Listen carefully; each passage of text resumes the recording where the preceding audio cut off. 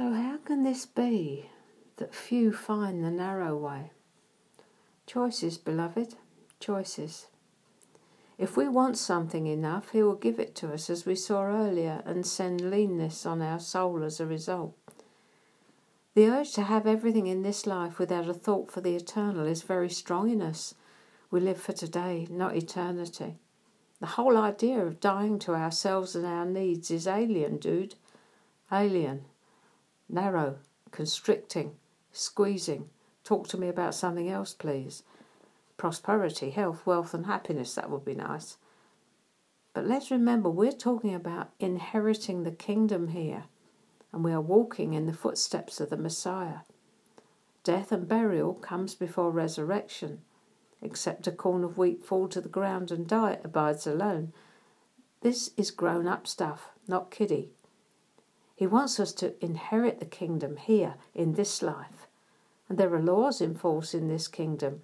All emanate from the royal law of love and doing to others what we ourselves would want, living not for ourselves but for another.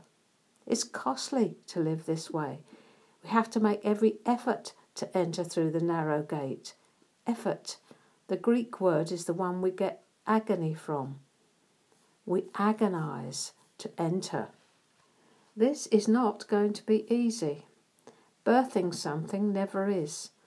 Being a couch potato won't cut it. Enlightenment coming.